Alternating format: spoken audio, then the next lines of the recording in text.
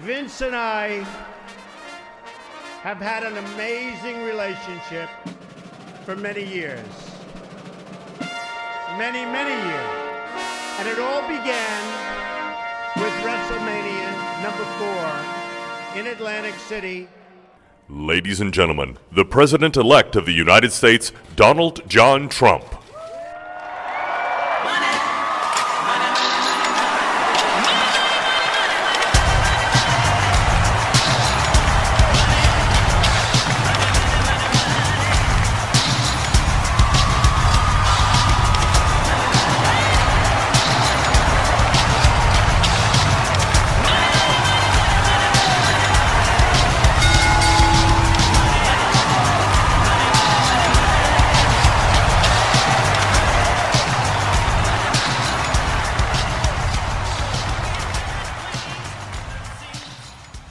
Hello and welcome back to Trump Mania. Believe it or not, we're back for episode number 12, the show that will never die.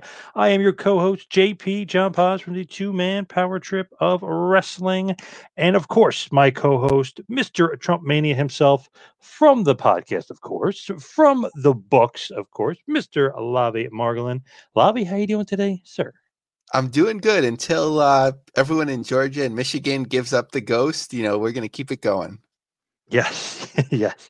And of course, we have a very, very special guest today. He's a former rare U.S. editor. He was Rand Paul's campaign manager, and of course, a very good author who also wrote Glenn Kane Jacobs' book. And he's Lasertron's biggest fan, Mr. Jack Hunter. Jack, how you doing today, sir? Good to be with you guys. Glad to be here.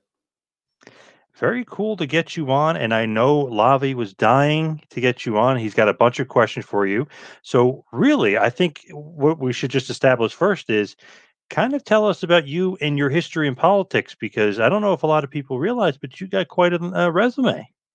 Well, I appreciate you saying that. Let's see, where do we even start? My background was in radio, doing political commentary and rock radio, as strange as that sounds, which I parlayed into talk radio in my home of Charleston, South Carolina. I was one of the few at the time in 2008 Ron Paul champions, if you will, in conservative media, and that led to me working for his 2012 presidential campaign. And his son, Senator Rand Paul, who many will know, and opinions shall vary, and I'm sure people of different political persuasions listen to this program. I co-authored his first book, The Tea Party Goes to Washington, with him. I worked in his office. I was his new media director. I come out of that movement. I'm a libertarian conservative. I champion and advocate for libertarian conservative ideas. But more important than any of that nonsense, I am a lifelong diehard wrestling nut. And there are so many correlations and similarities between the wacky world of professional wrestling and the even wackier world of professional politics that it's enough to make your head spin. I love it. Now, it's so cool to kind of mix both worlds, especially on this show, which we do so well. So, Lavi, I want to kind of open it up to you because I know you had some dying dear questions for Jack. Sure. So first, I'd love to talk about wrestling. I have the feeling that you have a certain territory or promotion that hooked you and got you passionate about the business. Well, you can tell from my accent, I'm from Brooklyn, New York, originally. That's obviously a joke. My accent, is definitely Southern. Like I said, Charleston, South Carolina. And you could have guessed, I'm an 80s kid, Jim Crockett Promotions. And we'll get to it later. I watch most modern wrestling and love it. And there will never be any wrestling in my heart better till the day I die than what happened in the 1980s with Magnum TA and Dusty Rhodes and the Rock and Roll Express and all that. The Four Horsemen, Ric Flair is my favorite. Yes, that is where my heart is when it comes to professional wrestling, and always will be. And when did politics get on your radar? In my late teens, my mother and father, who are not overtly political, are very political. My mom, when Rush Limbaugh was sort of a new thing on talk radio, she just kind of wanted to listen to something different. It was between my junior and senior years in high school, and I liked that. And I took it further and obviously got into journalism and broadcast and, working for politicians at some point. And, I'm a political journalist now. wrestling was first. I've liked that since I was single digits, and I guess the end of my teens, I got interested in politics and parlayed that into a way to make a living as well. So I'm going to jump around a little bit, and I Sure. apologize for that. I was doing some more research today, so I found different tidbits that I thought would be helpful to ask you. So we'll kind of jump through different time periods. Okay. So I'm sure when Linda McMahon was having her first and second run for Senate that it was on your radar. So in looking at the local papers at the time, or in the archives actually more recently in researching for the book and then the revised book, sometimes people didn't know what to make of Linda McMahon. I had seen some articles where she was positioned as a Tea Party Republican, and I had seen some other pieces where they labeled her a liberal wrestling promoter because she had a mixed contribution history to different candidates. It wasn't certain whether she had a certain core political idealism. What do you think? Where did she really stand? My take, and it was funny, I was sort of torn in the primaries, the Republican primaries, because Peter Schiff was also in that, who is a libertarian Republican, which is my wheelhouse. And I was like, man, I'm a wrestling fan, so you got Linda McMahon, you got to root for her, but here's the guy I actually agree with on more things. So when it comes to Linda and where she's coming from, I mean, it's no secret that her husband's a Republican. They are business people. They built that from the not the ground up, because, of course, there's Vince Sr. and Jess McMahon and all that, but they built it in what it became through Hulkamania and what it became today into this global phenomenon. And, a lot of wrestling fans know that Linda McMahon had a lot to do with that. I think it's fair to say that Vince and Linda McMahon, we're just talking about Linda McMahon right now, is a fairly just general, common, standard Republican. So, like, if I'm a libertarian Republican who is anti-war and I want to end the drug war, and I think criminal justice reform is something we need to do, those might be on her plate, but I don't know that that's what drives her like it would people of my persuasion on the right. Nor do I think she is sort of what they call a neoconservative, which would be your George W. Bush, Dick Cheney. Today it would be Tom Cotton, Lindsey Graham, people whose priority is sort of an aggressive foreign policy and really don't care about civil liberties, especially when it comes to things like torture and other things America's not supposed to do. I don't think Linda McMahon's that either. That's a different kind of ideologue within the Republican Party. I think she's like Mitt Romney, if that makes any sense. She's just, okay, I'm a Republican. What does that mean now? I want low taxes. I want less regulation for businesses. I think that's probably where she's coming from. And I think she probably would have been a very good senator. Assuming, Donald Trump is on the way out, where do you think Linda will land next? That's a very good question. Obviously, she was the head of the Small Business Administration. And a little funny side note here, a fellow wrestling fan and journalist at Rare, when I was still editor there in Washington, D.C., on the day that she was sworn in, we rushed up there to see if we could meet Triple H or Stephanie, because they were there. And we missed them by like 5 minutes. I was so upset. But she did the PAC during the election, raising money for Trump. I don't know. And that question is largely contingent upon what is Trump in our politics after this. He's not going anywhere. He's going to be on his Twitter. He's going to be on Fox or the Trump Network or whatever they decide. I don't know that there's a place for her within that, but there could be still within the Republican Party. She got high marks for her time at the Small Business Administration from everything I've seen. So I don't know the answer to that, but there's probably more doors open for her now than ever in one sense. And also there are, forces within the Republican Party with Trump out of the way that want a lot of these Trump people or Trump associated people to go away. So she might be facing some of that as well. I think as long as she's willing to open up her pocketbook, they'll find a place for her. It's funny how that works. I really agree. I think she did really well with the SBA in terms of promising to travel to all the different offices, and she did it, and it seemed to be going pretty well, but she had aspirations for more. Yeah, no, absolutely. I from everything I've heard from people who have small businesses and had to deal with that the SBA in any capacity, that she did a great job. That's one of the things I like about Trump, is that I think he has been good for American businesses, and that's good. So I wanted to get into a topic that's a little bit heavier and certainly more sensitive, but some of us that haven't studied history or are Northerners, we don't understand necessarily some aspects of Southern culture and sort of what it means to many people down south. I guess Is this about the Godwins? Is that where we're going? Is it? It might include actually a little bit. Go ahead. Especially related to their outfits at times. So certainly we've had a cancel culture moment in terms of the stars and bars, the rebel flag. What is the context of it? What does it mean to Southerners? Well, it means different things at different times, and let's go ahead and get into this a little bit. I started my career, like I said, on rock radio down here in Charleston, South Carolina, giving political commentary, and I had a wrestling character in my mind that wore a Confederate flag wrestling lucha libre mask and would appear at radio appearances. I judged mud wrestling, jello wrestling, bikini contests, and would give political commentary wearing that Confederate flag mask. And that's something that I now regret and have apologized for. And it leads to your question. How do people view that? In my mind at the time, and when I was watching the Dukes of Hazzard growing up and the Fabulous Freebirds and what they did and the Southern Boys and, and WCW and all that, I knew that there was racial problems, that it was a racist symbol to many people, but I thought overall it was a symbol of the South, something you should be proud of, but it was problematic.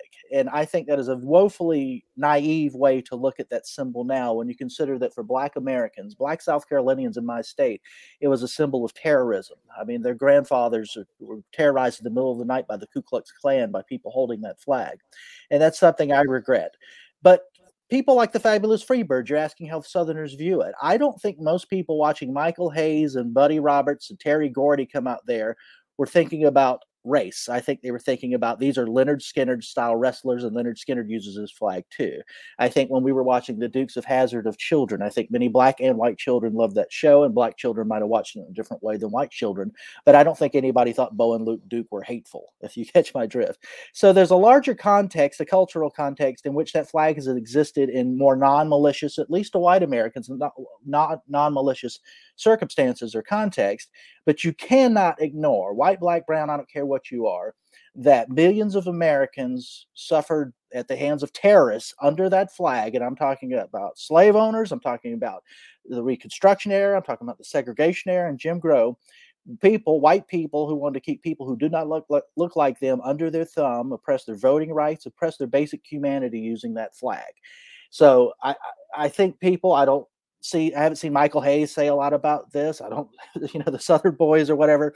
I don't think any of them were being malicious, and I wasn't trying to be malicious, but that's what it is. And we need to sort of learn and move forward and not do those things anymore.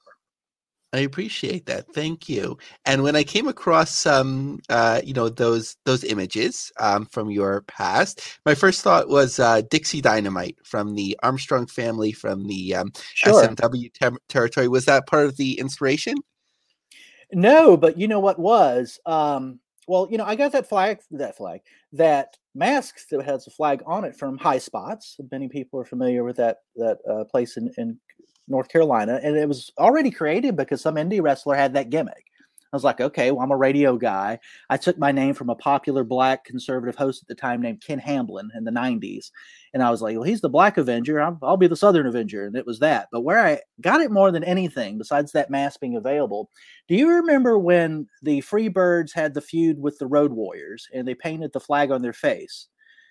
Do you remember? Yeah. That was World Class, right? Do I have that right? That's where I got it from. I'm like, well, yeah, that's something like that. And it led to that mask. But that was the idea. That tells you the origin of the name and the photos you saw. Were you an SMW tape trader, or did you get it in your local market, or was that something off your radar?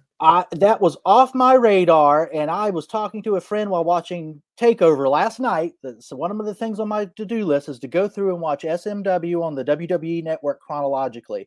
There was a time, my last year or two in high school, probably about 2, 3, 4 years, where I did not watch wrestling as much. So I watched it since I was about 8 or 10. there was that period in there, and then with the NWO stuff, it picked back up and haven't put it down since. So that was sort of during that era. I knew Jim Cornette was doing something. I didn't know at the time that Rick Rubin was bankrolling it, who was my favorite music producer of all time to this day, which was really cool. But it's definitely something I want to go back and watch. And, listening to Cornette's podcasts and some of the old, Mid-Atlantic and Jim Crockett, maybe some of the Brian Last stuff, you learn about things you never knew about your favorite era. And of course, I love Southern wrestling. Great. Yeah, I'm a big Brian Last guy as well. So something else that I came across was the Rand Man. What the hell? What is that?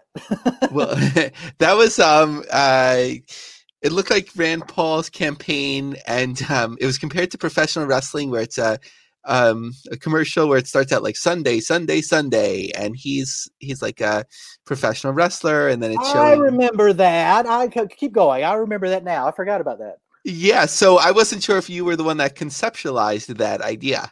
No, two thoughts on that. That was sent to me like, hey, Jack, check this out. This is up your alley. And of course it was. A funnier story I don't think I've shared with anybody publicly. Do you remember Hulk Hogan's WCW? What was it? American Made, his original theme before the NWO. Yep. So the guy that wrote that lives in Kentucky, was a huge Rand Paul supporter, and sent the campaign, me specifically, and copied some other people. He was like, Rand could use this with my permission. And like Rand's like, what is this? Hulk, what? Like, he doesn't know about professional wrestling except for Glenn Jacobs. But this guy that wrote the song was like, this is, the campaign can use the song American Made for Rand, and was really jazzed about it. But of course that didn't happen. I thought that was funny.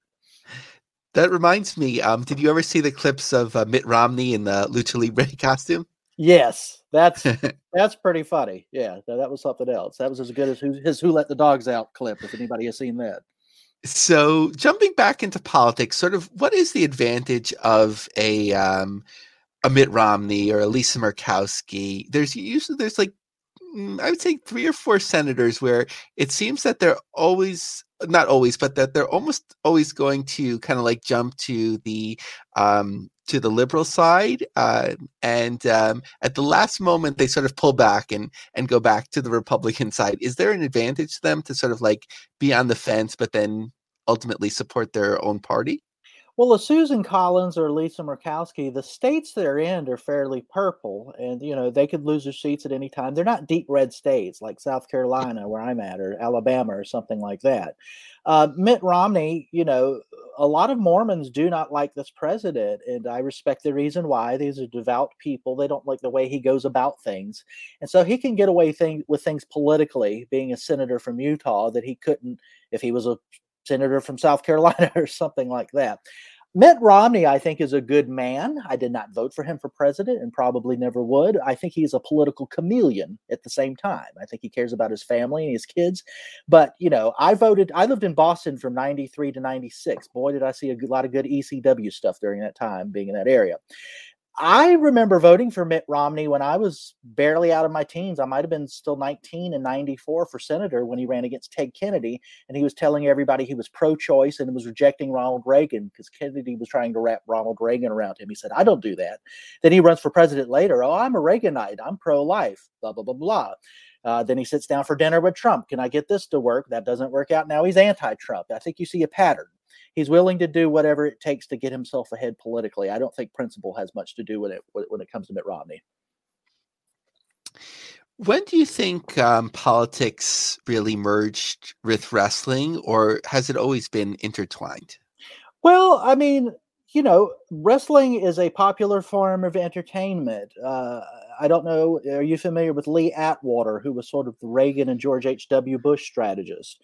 Yes. So I completely missed it in the first book. And then the second book, he's sort of like, he helps to launch the beginning of the story. And I had wished I had known earlier about him. Yes, and he had his own, cross to bear at the end of his life. He was responsible for the awful and racist Willie Horton ads during the Dukakis George H.W. Bush campaign, which were horrible. Just Google Willie Horton if you want to learn about that.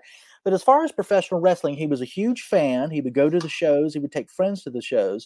And this is public, but I heard it more specifically from somebody who works in libertarian politics and used to be part of the RNC back in the 80s here in D.C., He said that Lee Atwater, he remembers being a young man getting into Republican politics, and Lee Atwater told him in a group, he said, there's two things you need to know to understand politics: professional wrestling and People magazine. He said, if you get those two things, that's all you need to know about politics. And I tend to agree with him to this day.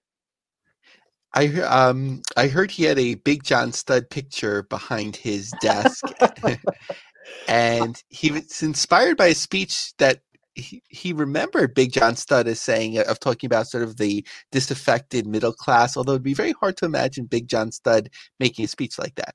I don't know. He was quite the orator, Big John Studd was. But yeah, things like that. I mean, Lee Atwater was so influential. He was a huge wrestling fan. We could go back to Jimmy Carter and his mother, who was obsessed with Mr. Wrestling #2. And I'm sure many of your listeners, and you two probably know the story about they tried to invite Wrestling 2 to the inauguration.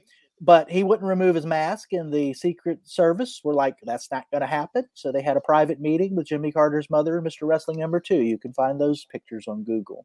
And I'm sure if you go back further and further, you know, wrestling is not as old as politics, or I guess it is if you want to go back to Greco-Roman days. I don't know how you would measure that, but in the United States, I think they've pretty much always been intertwined. Abraham Lincoln was a wrestler, wasn't he?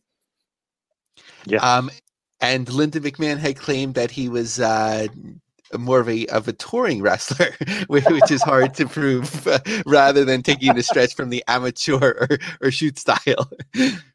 And here we are with the WWE Hall of Famer president, which is just this. That's where, I mean, you know, I think, Lavi, you're not the first person. I'm not the first person.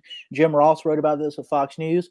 So many parallels between professional wrestling and the current administration and what's gone down over the last 4 years. So my next questions sort of jump back to modern times before kind of going back a little bit, but it's more of a philosophy, being in politics and having a better understanding of politics. I feel like, you know, a lot of people come to politics with a sort of very core values or interest in achieving certain results. So do you think there's ever a need to bend reality to meet one's goals? I think that's a big part of all of this. So the reason I'm involved in politics is because I care about a certain type of libertarian principles, and there are very small select few of people in Washington, D.C. who are there for that reason. Rand Paul is one. Thomas Massie, who's a congressman from Kentucky, is one. Justin Amash, who left the Republican Party for the Libertarian Party, is one. Nancy Mace, my congresswoman from my home district in Charleston, South Carolina, who was just elected, a friend of mine, is one. So there are a few. They're there because they don't want the United States into any more wars. They want to lower taxes. They want to get better regulation. They want people to have more money in their paychecks. They want to have criminal justice reform where people aren't locked up for a gazillion years because of some arbitrary mandatory minimum law for non-violent drug offense. Things like that. That's why they are there. I know these people. Now, to what you just said, the vast majority of politicians are there because they want power. They like that station in life. And yes, they're going to do or say whatever it takes to maintain that position. And that's where wrestling comes into this. Most people vote for a candidate for president because they like them or they don't like them. Yes, they're worried about the economy. Yes, they're worried about education for their children and health care and other things. But at the end of the day, many people will vote against policies they agree with or vice versa because they like the person. This election happened not because anybody liked Joe Biden. He's all right, whatever. It could have been a broomstick. This election was turned on, do you like Donald Trump or do you loathe Donald Trump? But there's not a lot of daylight between those positions for millions of Americans. And Trump did a lot of things in his 4 years that most Republicans prior wouldn't do, and the people still voted for him anyways, and vice versa. It didn't have anything to do with those policies. It had to do you like this man? Do you hate this man? Trump derangement syndrome. Some people get mad when you hear that, and it exists on the right and the left. It's for people who just go wacky when they see Trump or hear him and are so mad they can't see straight, and for the people who just worship this man to a ridiculous degree. They're not looking at policy or ideas or what's better for them. There are business people who were hurt by Trump's tariffs who still voted for him just because they liked him. That's Hulk Hogan. That's The Rock. That's Ric Flair. That's John Cena. That's the hero or the villain that everybody loves or hates. And it's above the ideas and the policies and how you're governed. It's wrestling. And I think a lot of people have, observed the same things. This is not anything new coming from Jack Hunter, but it is a thing, and it is how we operate. There are a lot of people that think this thing that we love called professional wrestling is stupid, who behave according to the rules of professional wrestling as we all understand them. So I have a couple of theories that I'd love to run by you in terms of Trump's election. I was going to say the first time, but becoming the president, of course. Right. So one of the things that I feel was that he was very good at sort of finding single issue voters, right? Especially on fringe issues that a lot of mainstream politicians wouldn't support or would be afraid to be all in on, and just kind of letting them know either directly or indirectly that he was fine with it, so that if you're so passionate about a particular issue that you're sort of ready to be like, okay, I can put the other things aside because this issue is so important to me. So one of the things that's certainly gained momentum over the years is anti-vaccination or anti-vaxxers, if I'm saying that correctly. So like at a certain point, he was talking about an employee of his that had a wonderful young boy who was doing fine, and he got vaccinated, and then he had all of these developmental issues. So sort of like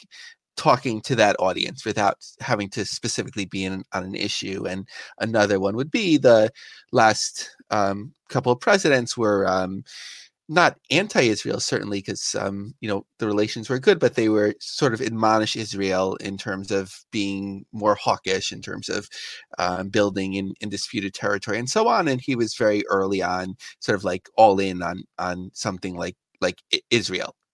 So I feel like he was able to gather these voters where they might not agree even together on issues, but if you were to gather these disparate issues and find people that are extremely passionate about those, you sort of have this momentum that you can carry through. So I'll stop at that point and get your thoughts on that before going to the second.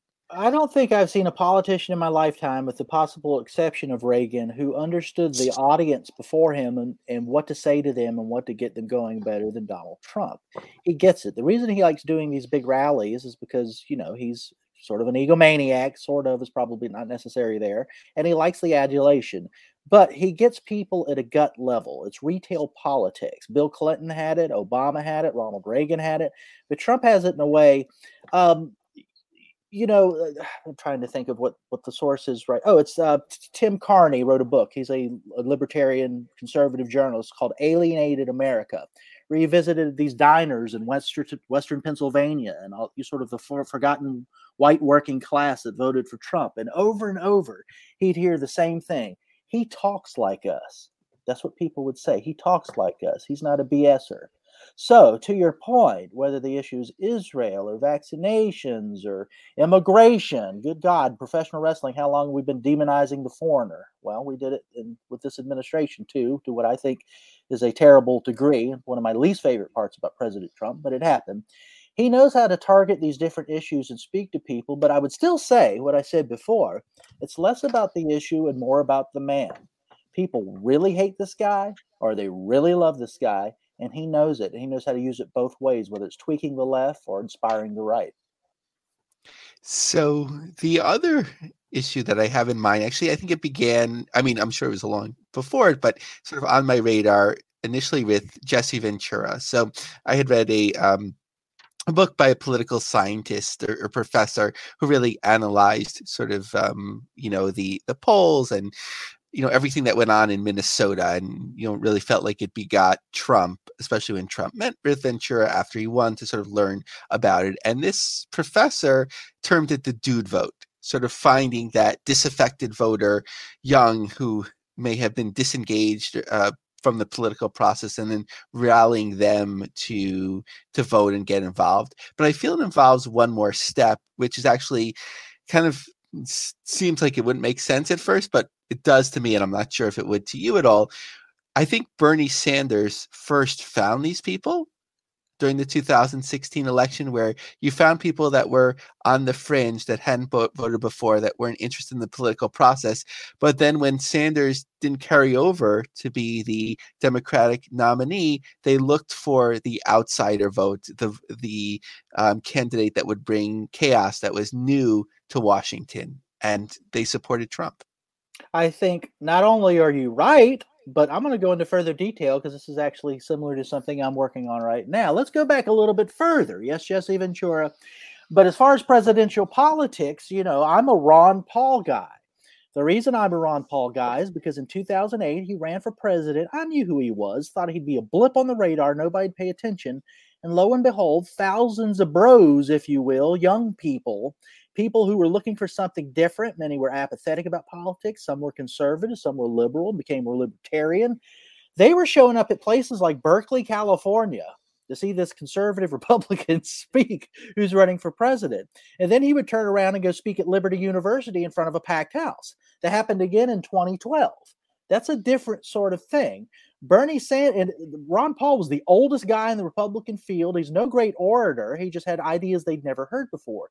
Bernie Sanders is not a great speaker, but he's got radical ideas and that energized people. What these people wanted was something different. They did not want the same old, same old. The same thing you're seeing happening in the Republican Party with Trump, where they rejected Jeb Bush, even my old former boss, Rand Paul. They rejected everybody strongly in favor of Trump because he was a disruptor. The Bernie bros in the Democratic Party wanted a disruptor. They still want a disruptor, and Joe Biden won. But a lot of them are not happy about it.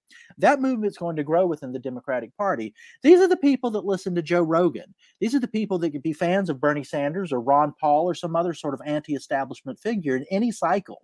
I think, as a libertarian, if you can marry that base of Trump voters to these people who are like, well, I might not like Trump, but I don't like Joe Biden's and Jeb Bush's and Hillary Clinton's and John McCain's, that they don't want any more establishment figures. If you can marry those two groups, and Trump got a lot more of the Hispanic vote this time around and about 2% more of the black vote.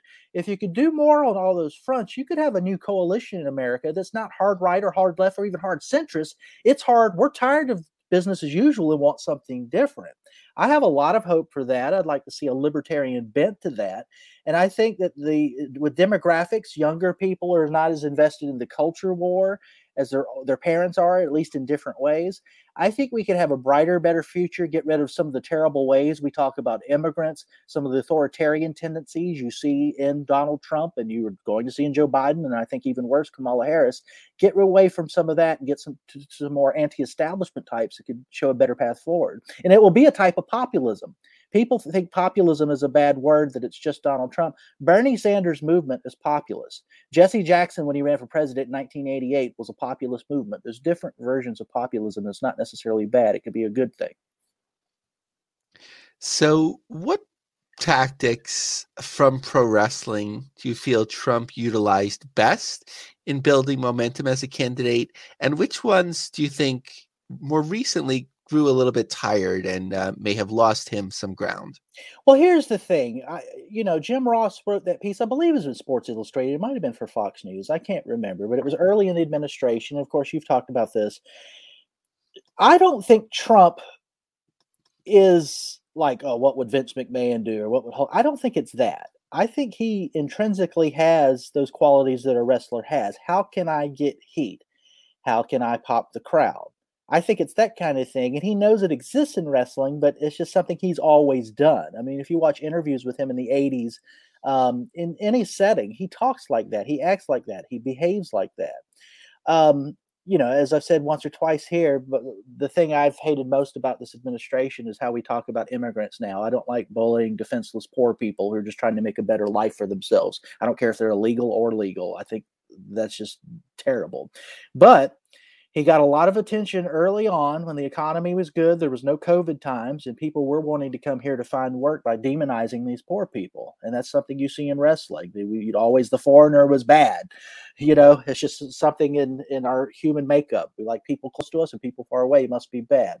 As far as good, I mean, at these rallies, whether you agree or disagree with his policies, I think most people aren't thinking about those things. As I said, I think those are his people. That's his crowd. And Hulk's got to pose. He's going to flex. He's going to tell them to take their vitamins and say their prayers. And that's what he's doing. And it works.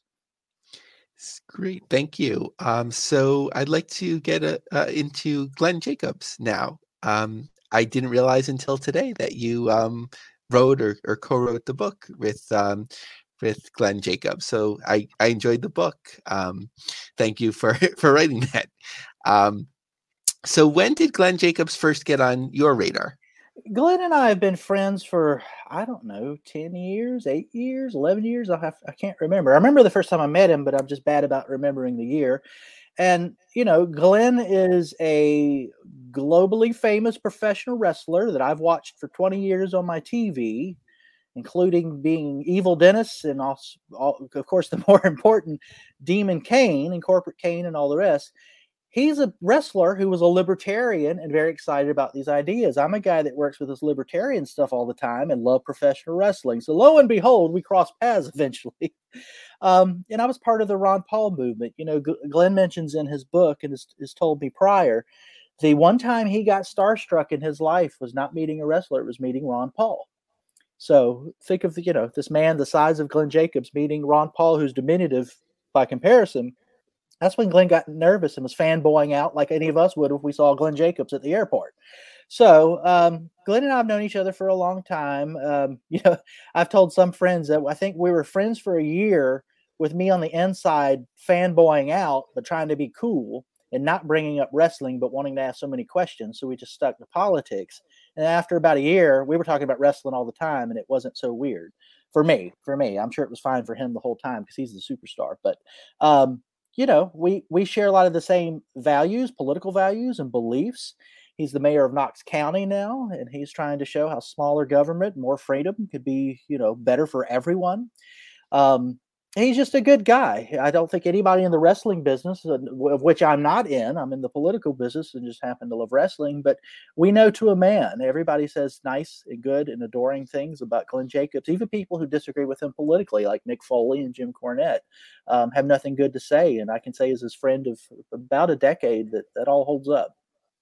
So one of the ways that I sort of research wrestling, for better or worse, is that I have about 600 Google alerts set up. So every day that, something that mentions a wrestler, a former wrestler, a turn of phrase, like it lands in my inbox. So one of the things I had been really excited about was it was a local university that was doing a series of webinars or Zoom meetings. And one of them was going to be being a mayor during COVID-19 with Glenn Jacobs. So, I was like, I'm probably the only one from wrestling that knows about this. I signed up, but it got canceled. So I was a little bit disappointed about that. But one of the things sort of, as somebody that's not a libertarian or not as familiar with it, would be Glenn, it seems on Twitter and otherwise kind of speaks out about sort of restrictions, of people's movement. Let's say, if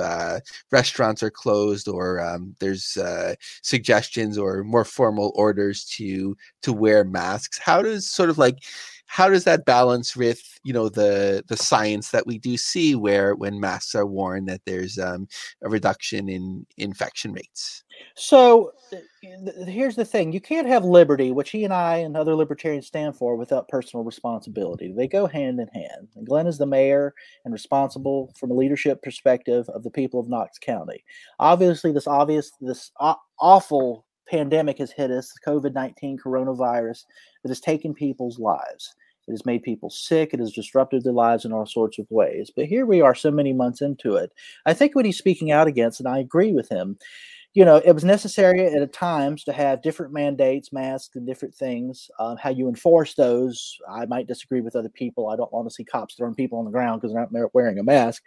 But at the same time, there's competing interests, even when it comes to health. We see suicide rates spike. We see severe depression going up. We saw a study today that came out about that very subject. But even probably just as important is people's economic livelihood. We see these restaurants in California, which has a Democratic governor, which are doing the strict lockdowns, and they're basically saying our choice is to follow the law and go out of business or to open up and have some business and face the consequences. I'm not going to tell that private businessman or woman who's invested their life into this, well, you're bad and you're wrong, you got to stay shut down because Gavin Newsom says so.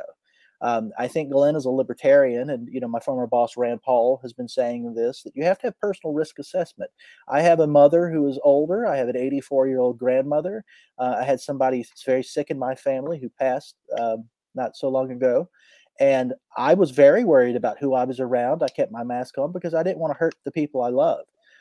Not everybody has those concerns, and shame on them for not being responsible. But at the same time, I am not mad at the bartenders and restaurant servers in Charleston, South Carolina, my friends who I've known for years, who are back at work with their mask on and serving people, even though that this coronavirus is very much with us. You have to weigh those two things. So Glenn Jacobs, being a libertarian, being an American who cares about his fellow men, says, hey, we have to think about all these competing interests. It's not as easy as saying there's a government dictate based on arbitrary random guidelines. If we all follow them, this will go away, even though we've been doing that at this point and it has not gone away. So I think that's where he's coming from, and I think he's correct. Oh, thank you. I'm enjoying learning, as well. I think obviously, from my Twitter, I have different political leanings, but I think it's a good way of sharing ideas in a way that's far outside of, Fox or something yelling over each other and nobody learning from each other. So all my stuff comes from Zeb Coulter. I mean, that's really what it comes down to. So my final question, sort of before handing it back to John, is that, we've had wrestling, of course, become more prevalent in politics. We've had wrestlers, attain, more formal positions in politics. Where do you think the two are going? Will they remain along the same path where they are? Will they merge even closer? What does the future look like? I think if Dwayne Johnson isn't president, it's because Dwayne Johnson never wanted to be president. How in the hell would that not happen if he wanted to run and make it happen? That broad coalition I was talking about earlier that could be anti-establishment and like a new coalition that's maybe not clearly left or right, who would be better to lead that than The Rock? I mean, come on. I know that's a big answer to the question you're asking, but I don't know. Post-Trump, do people see politics more as the professional wrestling match that it is in so many instances? I don't think so, because most people who work in politics consider themselves elite and look down on what we like. Though there are some open people. I think Chris Eliza at the Washington Post is an open wrestling fan, or has been in the past. I think us wrestling fans will continue to watch this and see all the parallels, and a lot of people won't. I'm not saying that's good or bad, but it happens to me every day where I'm like, you damn Marks. And it's somebody believing some political thing that I know is not going to happen, and they believe it is because they like the person. So I think those dynamics are going to continue, and I guess we can be entertained and amused by it along the way. The Rock's appearance at the RNC is always entertaining, especially when the commentator didn't know what to make of him, and he asked him what he was really cooking, and the Rock had to come up with something. John, well, just real quick, my favorite with all that, do you remember during the 2008 presidential campaign when McCain and Hillary and Barack Obama all appeared on Monday Night Raw? Oh, yes. Do you spell what the Barack is cooking? We spell what the Barack is cooking. He was the youngest, coolest guy. And like John McCain and Hillary are like, who are these people? Stone what?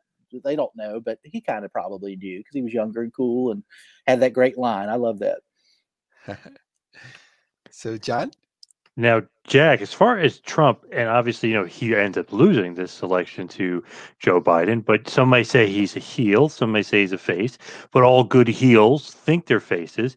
What do you think? Is he a face? Is he a heel? Where does Trump lie? It depends on your perspective. I have friends who think he's the ultimate face, and for friends who think he's the ultimate heel, and friends who thought he was the ultimate heel spent 4 years thinking that Russia stole the election because they had to have some sort of justification for the bad emotional pain they were feeling. And now a lot of my Republican friends are going to be convinced that it was fraud that took this election, that Trump could somehow make up the gap of 8 million people in the popular vote, which is ridiculous. And that's how they're going to look at it. The facts don't matter. Reality doesn't matter. They like Trump or they hate Trump, but that's how they're going to think. So he's both to many people, depending on where they stand. And I think in true Trump fashion, he technically speaking, or in his own mind or his followers' mind, even when he loses, he won't technically lose. So he'll always be a winner, right? I mean, he's always kind of on the offense. He's not going to play defense. He won this thing. He got jobbed. That's exactly right. Look, if Ric Flair's being the chicken ass heel in the ring and he loses the title, what does he do when he comes back? Does he be like, man, I got defeated, I feel bad, I got to be better? No, he talks about how he really won, even though he didn't, and how he's the man, and he's going. That's what Trump does. That's exactly what he does. And that's, a classic heel move. and we've talked about it on the show. He used to be a wrestling fan, so he used to watch wrestling. He probably studied it. He knows it. He's a WWE Hall of Famer. He definitely knows his kind of way around certain things and way to speak, and certainly a way to say, hey, I may have. Well, actually, Pro wouldn't say lost. I may have got this thing stolen from me, but I never truly lost. It's like a great heel thing to do. That's exactly right. It kind of leads into what I said earlier, that he's not going to admit defeat. No heel in wrestling ever comes out and is like, I'm going to learn from my mistake. No, that's what a face does. A heel is like, screw that. I didn't really lose. This was stolen from me. You suck. And lo and behold, here we are. And that'll make some people happy, and that'll piss off a lot of the other fans. That's right. As far as you in wrestling and stuff, it was funny because when we were kind of setting this up, I was saying, "Oh, this night." You're like, "Not Wednesdays." Is that because you're a big NXT fan, or is that because you're a big AEW fan? So or both? It's both. And my habit is I watch AEW first, and I DVR NXT, and I watch 4 nights that night, 4 hours, excuse me. Look, AEW is a good product. It's not perfect. I'm a big Jim Cornette fan. I think he's the best manager in the history of wrestling. Bobby Heenan second. I know it's controversial, but that's where I'm at. I disagree with some of his criticisms. I very much disagree with some of his criticisms. But at the end of the day, this thing that I've loved so much my entire life, being professional wrestling, has on a big league platform been presented by one man, at least for the last 20 years. The idea that in a big league way, Tony Khan is giving it from a different way, a different product, that goes a long way with me. And when I say things that annoy me, like the guy flipping off the turnbuckle and 15 people standing there for 20 minutes waiting to catch them, that pisses me off too. I'm tired of it. But it is not more important to me than seeing these new characters that wouldn't have been used in the same way on the main roster in WWE. I mean, they wouldn't have let MJF be MJF. Jungle Boy wouldn't have even been there. Who knows what Hangman Adam Page would have been. I'm not going to go through the entire roster, but we're seeing wrestling presented in a different way. And as somebody who loves this so much and sees in some of the mainstream WWE product people who I don't think love it as much as I do sometimes in what they're giving me, I really appreciate what Tony Khan and that crew is doing. And I love it every week. I look forward to it more than anything, precisely because it's different and it's pretty damn quality most of the time, in my opinion. What did you think of the Sting making his debut? That was kind of surprising, but kind of cool. I absolutely loved it. And I loved how, when Sting came into the ring and he kind of looked at Arn Anderson for a second, the legendary war between Sting and the Horsemen. He looked at Cody. There's the connection with his father. And then the other new up-and-comer weirdo with the face on his, paint on his face, Darby Allin, who was awesome and I love and used to watch and Evolve in the Baltimore area, live shows all the time. That was wonderful. I mean, you're talking about giving that guy a rub. I think it's cool that he's on TNT. Yes, he's 61 years old. I don't give a damn if he ever wrestles a match. He probably shouldn't. Maybe, I don't know, 1 or 2 baseball bat shots. I don't know.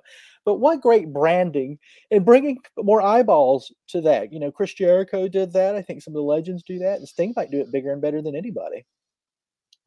I thought that was a pretty good surprise. And if you're looking for name value, that's maybe the one thing that they might be lacking. I know they got Arn and Tully and stuff, but as far as just that huge name, kind of jumping ship, or that huge name that a lot of people are familiar with, I feel like Sting, it checks all those boxes.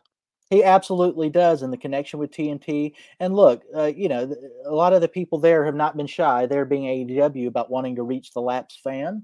I don't know to what degree they've done that yet. I do feel sometimes like there's less wrestling fans than there were before, and probably, but does that always have to be true? And how do you grow that? And, in the age of social media, and there's a gazillion different companies. I love the NWA. I love MLW. I've been watching Ring of Honor more than ever with the Pure tournament. There's so much to consume. How does this company, grow and be big and make wrestling bigger? And I think they're poised to possibly do it. Nothing's guaranteed, but Sting could be a game changer. We'll see. I hope so. I mean, the initial rating of the first week was very good and very promising and way up. I mean, they I think it might have been the biggest margin of victory they've had in a long time. It was pretty big. I think it was 913 to 650. 913, right? Yeah, it's like 650. So I was like, wow, like that obviously got people changing the channel, which is, kind of the old school Monday Night Raw Monday Nitro thing. But that must have been a cool thing for a lot of fans to kind of like, oh, flip around, like, wait, what the hell is this? Sting? Whoa, he's back. Pretty damn cool. You can't really surprise fans too much nowadays. So that's pretty cool when you can. Yeah, absolutely. And let's not shortchange NXT because it's my favorite after AEW, and it's not far and away. It's pretty close just because it's so quality. I love what Triple H does with that. I think we would all have to admit it's very different than when you see on Raw and SmackDown. And look, I love what they're doing on Roman Reigns on SmackDown. There's things I like the Hurt Business a lot. I think any variation of the Horseman you're going to do is fine with me. It's always going to work. Evolution, Fortune, I don't care. It's always going to work. So I like those guys. But by and large, NXT is way more exciting and more excited to watch it and to see what's going to happen next week on a week-to-week basis than the main roster shows. And I don't say that with any pleasure. I hope that changes. But I think for a lot of fans, Wednesday night is now wrestling night. It is kind of cool to get that, not Monday Night War, but it's really, the war going again, Wednesday Night War. I know it's with a much smaller audience. Raw and Nitro were doing, maybe 10 times the number. It was just crazy. But given what wrestling is, and maybe it's more niche nowadays, I think it's pretty cool to have, a competitive show and have a legitimate number two, because we haven't had that in so long. Absolutely. It's rejuvenated my fandom, if you will. I got to be at the first show in DC, the first Dynamite, which was, I got to tell you, man, when I saw Tony Schiavone standing up there, remember, I'm a Southern kid, and Jim Crockett Promotions and WCW and Flair, Tony Schiavone and David Crockett and all that, seeing him standing up there kicking off that show, that kind of got to me a little bit. It was really touching. And it was awesome last week when he was like, "It's Sting," because I used to love WCW, and somebody on Twitter put a cool video together of all the times Tony said it. I was like, "Wow, this is awesome!" Definitely brought me back. Yeah, I stood up out of the chair when he said Sting and was just dying laughing. Of course, he tweets it out with a million T's and I's and N's. Yeah, it was pretty great. Because, you go back to like Uncensored 97, we hadn't seen Sting in a while. The NWO just took care of business. All of a sudden, it's Sting, as he propels down from the rafters. So that kind of sent me back. I was, wow, that was awesome. Yeah, I definitely popped. It was something to behold. What did you think about War Games? I know there were some injuries coming out of it, but did you get a chance to finish it? I would have never said there's a better heel in wrestling. Yes, I did finish. I would never said there's a better heel in wrestling than MJF, but Pat McAfee is part of that conversation. How awesome is he? He is the biggest douchebag. He's the guy in a sports bar you don't want to be anywhere near, sitting near his table or standing next to the bar. I love him. And him just being so sophomoric, like, we rule and you suck. You audience suck. It sounds stupid when I say it, but when he does it, it works. And he's just an a-hole. And I thought the War Games match with Undisputed Era and him, all of that was great. I'm sure you saw on his podcast today, he was selling the injury by wearing a neck brace, which I absolutely love. And I, had nothing but good things to say about him. Undisputed Era are awesome. Once again, any iteration of the Horsemen, they're not exactly the same, but it's four guys who kick ass in the prime of their careers, and you know what I'm getting at. And of course, Pat McAfee saying we're the best four-man team in wrestling, which is directed at Undisputed Era, but also has Horseman connotations. I thought the War Games match was great. I like the three-way with Damian Priest and Gargano and Leon Ruff. I thought there was a lot of good stuff on that show. And NXT doesn't let me down. Their shows I like better than others. The same is true of AEW. But I can't say with their pay-per-views and their the week-to-week shows, they never do anything that makes me not want to watch them or not care. I care about what happens on both of those shows. And I got to be honest, on Friday nights I'm out, and sometimes I'll DVR SmackDown. And unless somebody tells me to watch a specific match or something, I don't watch it most of the time. I just kind of read the rundown. And thinking about me 10, 15, 20 years ago, that would not have been remotely the case. I would have had to see those shows to feel like I was whole. I usually like any Roman Reigns segment. I feel like he's doing a great job with that gimmick and that angle, finally turning heel. So if you're going to watch anything on SmackDown, I would definitely something Reigns. And even Sasha Banks has been great lately. So anything with those two, I feel like those are the two stars that they definitely have on that show. I agree, and WWE makes that easy with their YouTube videos. You can go watch the 3 or 4 Yes. minute clip, and that's what I needed to see, and I got it. And I don't have to watch 3 hours of things that are poorly written or shouldn't have been written in the first place, and scripts handed to people, and so on and so on. And Lavi is a YouTube specialist. He is our market research YouTube guy, so he knows that all too well about the subscribers and the videos and what does well and what doesn't. Lavi, you're kind of the expert on that. Yeah, so the WWE one is really interesting when you sort of take the videos and you do by most popular. It actually takes you a little while to find a match. It's usually an appealing angle or something about a storyline that appeals, like 10 best romantic moments in WWE, or Randy Orton turns on Triple H. And the first matches that you start seeing are actually Great Khali matches, just because of his celebrity and the interest in the Indian market of following his career. Sure. And that kind of takes us back to the politics wrestling conversation. So Glenn Jacobs would always say to me, people remember moments or angles far more than they remember matches. So like Kane and Daniel Bryan saying yes, no, all that, ripping the door off of the cage at the beginning of Kane's career. People generally remember that more than they do any of his specific matches. Mick Foley coming off the top of the cage at the hands of The Undertaker. In politics, people remember Trump coming down the elevator. They remember Howard Dean's scream from 2004.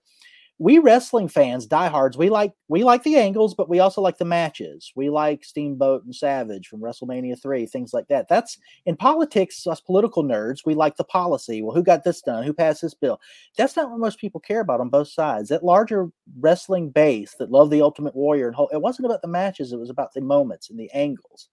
The same in politics. These big things. Marco Rubio drinking water on some speech. That's what people remember. And that's why WWE, I bet, prioritizes that on their YouTube. It's what goes over more than specifics. What's kind of surprising with WB now is The Mandalorian is one of the most popular shows, if not the most popular streaming show of all time. I mean, it's up there. I was looking at the numbers and it was just crazy how great it does. They haven't really promoted Sasha Banks' appearance, and she's a recurring character on the show. That is surprising, and that is something that never happened before with WB. I mean, they're really kind of making it all about the brand and not about the individual stars. But imagine even when Steve Austin was on like Walker, Texas Ranger, that was like plugged 3 times in an episode. So it's weird that she's on the most popular streaming service and they're not plugging it. Do you find that odd? That is very weird now that you're interested, because Vince is all over those crossovers with mainstream culture. Like you said, there's nothing more popular than The Mandalorian. She's on it. They haven't mentioned. I wonder if that's some of the rumors of heat we heard before, but even so, it's one of their superstars and WWE brand. Like, yeah, I don't get that. I think it's partly sort of like a control issue. They like to reach out into other industries sort of for respect. And even when times were pretty low 25 years ago, or even a little bit more coming off like steroid scandals and other scandals, when there'd be a celebrity softball game and like Kevin Nash participated, they'd have like several minutes of clips, even though no one else was really aware of this type of event. Or when the Bushwhackers went to the White House Easter egg hunt, they'd put that on. But when it comes to the point where one of their stars is sort of breaking through, I think there's that bad taste in their mouth still, like of The Rock leaving them, sort of, at coming off a high point of the company where the company no longer has control. But it's really interesting with the second, Vince's second now, who came from the world of like talent management, how those two things might be integrated more into it, where you might start seeing contracts that sort of stretch beyond wrestling, and maybe even the WWE takes control sort of being the agency of record. I think that's right, and that's one of the things like about AEW is they let them do other things. It's weird. They can't expect to have huge superstars, and we've heard people say that WWE is not going to have superstars at the Cena level because it's more about the WWE brand. But it's weird to expect to want to build these stars, which ultimately draw more than the WWE brand. Little kids wanted to see John Cena. building these stars who, if they're going to get big, might move on to other things. I mean, it would be as silly as Billy Corgan saying, I'm so pissed off Ricky Starks left, or that Thunder Rosa's on AEW TV, or that Eddie Kingston's over there. No, he knows that he has a quality product, but part of it is it's a platform that people are going to move up eventually if they're doing their job and putting on a good program. WWE is like that. Yes, they're the biggest thing in wrestling, but they're also in the entertainment business. It's in their name. And if people want to go higher in entertainment, it might be beyond wrestling. So you see what I'm getting at. I think it's kind of selfish and unreasonable to have that attitude and not promote somebody like a Sasha Banks out of fear that they might be the next Rock or John Cena or Batista. I just thought that was so weird. I was like, wow, The Mandalorian is so popular. You gotta promote it. I don't care. She only had a few speaking parts of me, but it's such a big role and such a big show. Like, wow, that's just very weird, very un-WWE like. But I guess they're controlling the narrative of the guys, and even New Day, they're not promoting that they're in this big video game, and they're all like the front cover, and they're all over the place on these video games, and they're not promoting it. And I think Xavier Woods is now the host of a show on the game show on G4. So it's like, wow, like, man, they really are not letting these guys loose. Maybe it's old school mentality too. Remember, Hulk Hogan had to get away from the WWF because Vince Sr. didn't want him to do Rocky. Well, guess what helped kickstart Hulkamania? It was Thunder Lips. Mm-hmm. So sometimes they don't. You wouldn't have the Hulkamania in the '80s WWF without him being in that movie, and Mr. T showing up at WrestleMania and all the rest. So yeah, I don't get it. Maybe it's just some old school thinking as well. Speaking of old school, I know your two favorite wrestlers of all time, in all seriousness, is Rocky King and Lasertron, right? Absolutely. You can't beat Rocky King and Lasertron. Maybe throw in Denny Brown and our old friend George South, and that's it. That could be the new Four Horsemen as far as I'm concerned. So being a northerner, I sort of have my own equivalent, which is, of course, Barry Horowitz. I was a huge Barry Horowitz fan. And, as a Jewish kid growing up, there weren't so many identifiable Jewish wrestlers. And, coincidentally, when I first heard Kane's real name, Glenn Jacobs, I was very hopeful that he was Jewish. Well, did you read the part about Barry Horowitz in his book? I don't know how I could have possibly missed that, but I did. You know what? Sometimes I get confused by what he put in that book and things he told me, but I'm pretty sure it's in the book. He once said that Al Snow told him, I believe it was Al Snow, that the most powerful man in professional wrestling was Barry Horowitz. And he's like, what in the blue hell are you talking about? He said, well, we're the stars, you're a star, and, you have to beat people and squash people. He's like, what if Barry Horowitz just got up and walked away after you did that? You'd be screwed, right? And he's like, yeah. He's like, well, it takes people like that, what they used to call carpenters or whatever, to make the stars look good and to do that. And we trust them to do that. And that was sort of one of the wrestling lessons he was receiving from other people at the time. But Barry Horowitz was the specific example. That when they officially acknowledged his win against Skip, they had a T-shirt already up the next week, and that was like the first wrestling T-shirt I ever bought. And I think our closest version to that in the South would be the Mulkey Brothers and Mulkey Mania. I think a lot of people remember that. Yes, and you remember who they beat under the masks? The Galaxians. Who was that? George South and the Italian Stallion. That's right. They built up the Galaxians. Was it the Galaxians? Yeah, it was the Galaxians coming in, and then the Mulkeys did quick work of them. The match I remember as a kid most from that era is Rock and Roll Express beating the Russians when they first came in. More than any other match. That's just always stuck with me. Rock and Roll were awesome. So over. Such a great team. My favorite tag team to this day.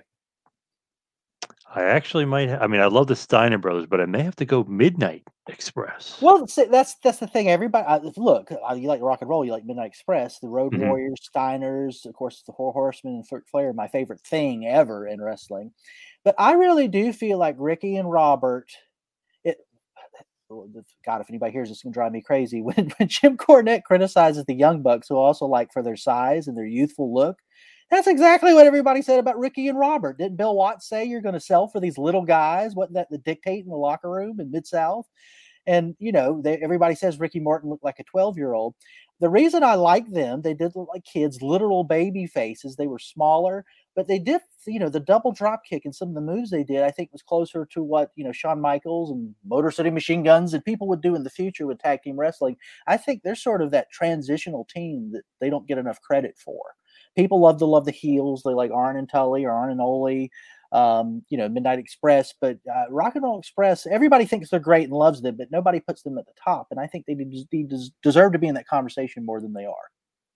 Totally agree. Great team. Unbelievable. And I love, you mentioned Arn, the Horsemen really, but I loved Arn and Tully. I think that's one of the best tag teams ever too. Just unbelievable. Every facet, they knew how to make the other team look that much better, and they knew how to get themselves over to an awesome team. Right, and that's why FTR is the best team around today, because they're copying that. Aerosmith are great because they were copying Mick and Keith, the Rolling Stones. Like, there's nothing wrong with that. There could be new generations of old things. So yeah, that style is wonderful, and it's good to see people like FTR continuing the tradition. So I loved Arn and Tully in WCW, but their short run as the Brainbusters with Bobby Heenan, I just love all of those matches. Absolutely. There's nothing, but I love, how cool is it to see Arn Anderson on TV and Tully Blanchard on TV on your regular wrestling show these days. I absolutely love it. I guess I'm in that 40-ish demographic, over 40, that grew up on that, and that's really hitting me in the right place. I'm just waiting for Arn to turn on Rhodes. I mean, they're really establishing them so well, and they've been so patient and not having turned, the obvious angle. He could, and he took that big bump from Team Taz this week, which kind of surprised me. Those guys need to be careful. I want to see him on TV more often and not hurt, but that could happen. There's so much kind of correlation, like we've talked about, between wrestling and politics and wrestling. It just goes back and forth and back and forth. And you're kind of that perfect guy to talk about both. I mean, you're a big wrestling fan, obviously in the political world, in the wrestling world, love politics. I mean, you're like the perfect mix there. I feel like, you are the absolute perfect guest for this show. Well, I appreciate you saying that. And yeah, I never tire of talking about either. I get tired of politics a lot, and boy, I'm glad wrestling's there to comfort me. Yeah, it's one of those things. It's like, man, what can we get away from politics, and we do get away from this? And then you go to wrestling, and it's like, all right, enough wrestling. Let's go back to politics. Like, you go back and forth. And it seems like a lot of the fans, if you look at the ratings, it seems like a lot of fans are doing that as well.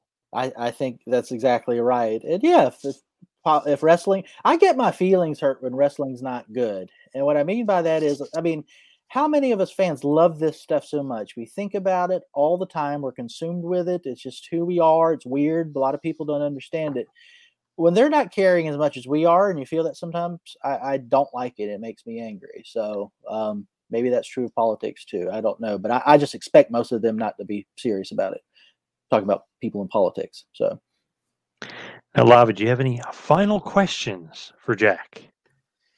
So with AEW's emergence, WWE sort of having its place in the world, is there a room for a big third brand? I mean, anything's possible. I love, I like the Moxley Kenny Omega match a lot, but it's overshadowed by the Impact Association. I would love to see them work with Impact, Ring of Honor, NWA, New Japan, AAA. And they're doing a little bit of that already. I think the idea of a territory system where, I'm not seeing Kip Sabian do much on my TV in AEW right now, but maybe he might be cooler in an MLW setting. You see what I'm getting at? And boy, would I love to see Alexander Hamilstone and Chris Cage have a match. Could we get to something like that? If anybody could do it, Tony Khan seems open to it, and being a fan, probably even more hardcore than the three of us combined, might want to do that.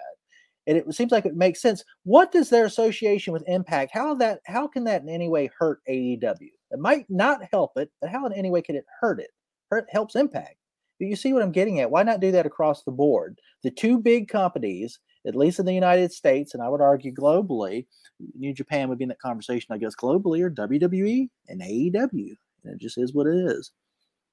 It was always fun when WCW was sort of open to the other worlds of wrestling, sort of never overtaking anything, but sort of like peeking their way in, whether it was a New Japan or a little bit of Smoky Mountain, that you had that association and it felt like a broader world, whereas the WWF was always more insular, and like if you weren't part of us, then you weren't anything. And when they did bring in other promotions, it was sort of like only need based, and then like they were Right. gone and you never heard about it again. Yes, no, I think that's exactly right. And, you know, AEW having time limits and different things that you haven't seen in wrestling for years because, like I said earlier, WWE has been the only game in town to give us this thing we love. And you just kind of had to take it.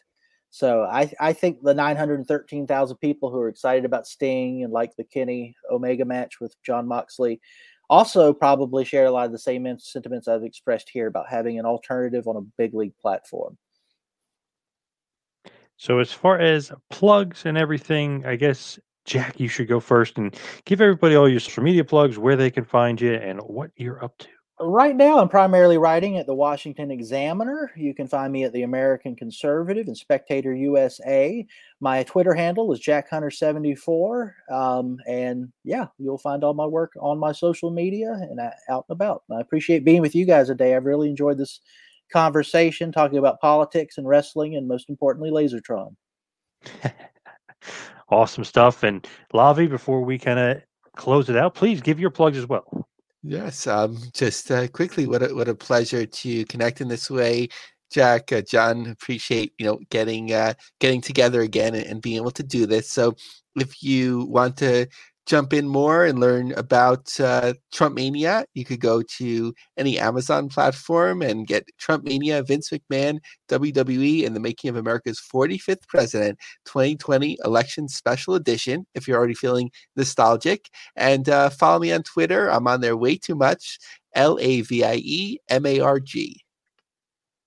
And of course, for myself, you can follow me on Twitter and Instagram at 2ManPowerTrip.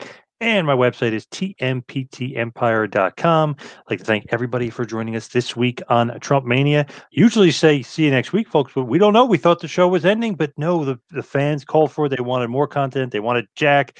They want more interviews. So we may not be done. So it possibly see you next week. But thank you, everybody, of course, for joining us here on Trump Mania. Thanks to Lavi. Thanks to Jack. And we will see you around, folks. Money, money, money, money, money.